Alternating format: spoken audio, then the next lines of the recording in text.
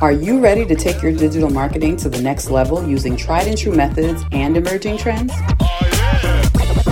It's Ashley, and you're listening to the Digitally Grounded podcast. We'll talk about all things digital marketing, from sales funnels and flywheels, social media, email marketing, and more. So if you're ready to take your marketing to the next level, keep listening. Hey, Ashley here from Digitally Grounded, and today's episode is about podcasting. We're going to Podcasting 101, and I'm going to show you how to monetize your podcast from day one. Let's get started. So, first of all, this podcast is relatively new. However, my experience with podcasts is not new, and that's why I'm doing this episode. I do podcast workshops a couple times a year, and I really like to help people get into this medium because it has been a resurgence with this whole podcasting thing, and it's easier than you may think. A lot of times people think it's intimidating, and they think they need to buy all this stuff, and they have to have 1 million people subscribe to their podcast for them to get sponsorships or anything like that. And none of that is actually true. I've worked for public radio stations for a number of years, and I've helped them to adapt live programming to podcasts, and we've done, 15 or so. And that comes from me not only getting that audio and building a website for it, setting up the hosting. This was before it was so easy to just kind of go to one of those podcast hosting companies and pay them X amount of dollars a month. You can actually do it for free. And so that's how we did it. It's a really interesting way to be able to connect with people, especially if you're the type of person that doesn't like being on camera or you feel nervous in a way. Podcasting can allow you, if you're not doing live podcasting, it allows you to kind of stumble over your words a little bit. Maybe it's a little imperfect, because then you can edit those things out. And I think it's a really nice upgrade if you're just writing blog posts. It's a nice step forward outside of maybe going on social media and doing, Instagram reels or something like that. I think podcasts are a nice step from writing. So the process basically is when you create your podcast and then you disseminate it through something called an RSS feed. And that RSS feed will go to Apple Podcasts, and it'll go to Spotify and Google Podcasts and all these different places. There are so many different hubs. And honestly, your RSS feed is available to the internet at any given time if somebody knows how to find it. And many times, once you've got a podcast out there, you'll start getting emails from these other companies like, we want to put your podcast on Podcast Hub or whatever the company's name is, because that RSS feed is open to the public once it's out there. There are a bunch of different hosting companies that you can use to do this. Now, you can do it for free and host the audio within your owned media space, but this is still technically owned media if you're using something like Buzzsprout or Castos or Podbean or something like that, because you are paying for the hosting and you have ownership over those episodes.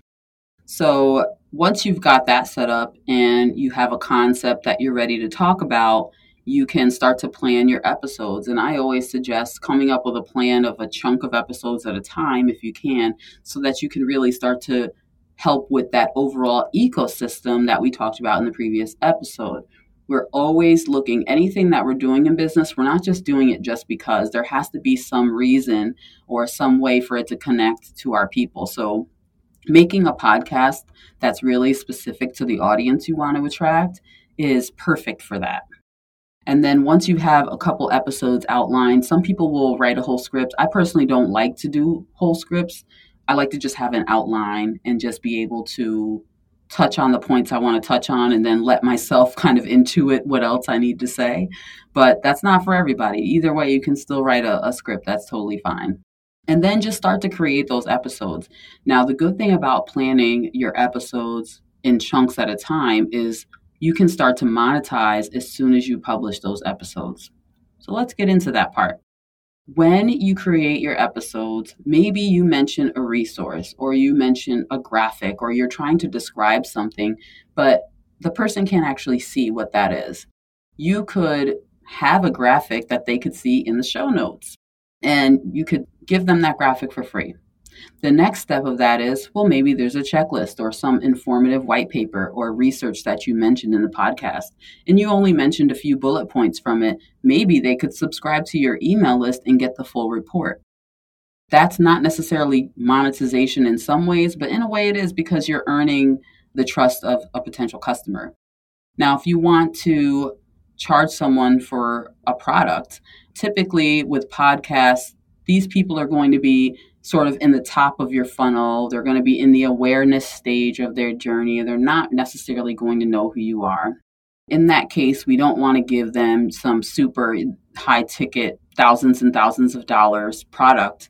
But what we do want to give them is a little bit more, a little greater detail. And sometimes people use something like Patreon for this, but you don't necessarily have to do that. Maybe you have an ebook for sale and it's a low cost offer that somebody can get, and it's some of the content in the ebook is something that you've mentioned in the podcast, and it's really engaging, and it's a way for people to learn more about you, get to know more information, and purchase your ebook or purchase your real book. Maybe you have a planner of some kind or something that they can use, a template that they can use in their business that's going to help them grow their business or help them organize their business or something like that. You can offer those for a small fee. Those are two ways to monetize.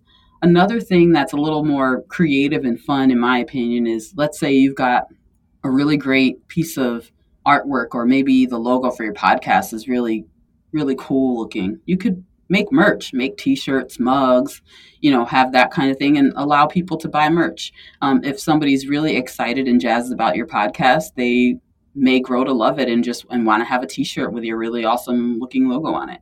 Another thing you could give is, some of the hosting companies offer paid listens or like episodes that you can unlock for a fee, which could be, a really intense interview with somebody that's important in your industry or something like that. You could offer sponsorships in the way that we know sponsorships, where it would be, this episode is sponsored by XYZ company. Typically, they do want to see some analytics data in terms of how large your audience is before people will invest in that. But all the things that I've mentioned before don't necessarily need to have those analytics. It's just for the listeners. And then finally, you can do special memberships. Perhaps those special memberships include, maybe they have the monthly cost that they pay, and they get, a t-shirt, or they get extra content, or, they get these other perks that typical listeners that are listening for free aren't getting. So just think about the different ways that you could monetize your podcast, because it does take a time investment. And while the monetary investments can vary depending on what type of, equipment you're using, I think in the very beginning, it's totally fine to use your laptop. Right now, we're recording this on my laptop using a website called Zencastr. So you can make it as low tech as you want it to be, and you can also make it really high tech. I have a mic that I haven't even opened yet.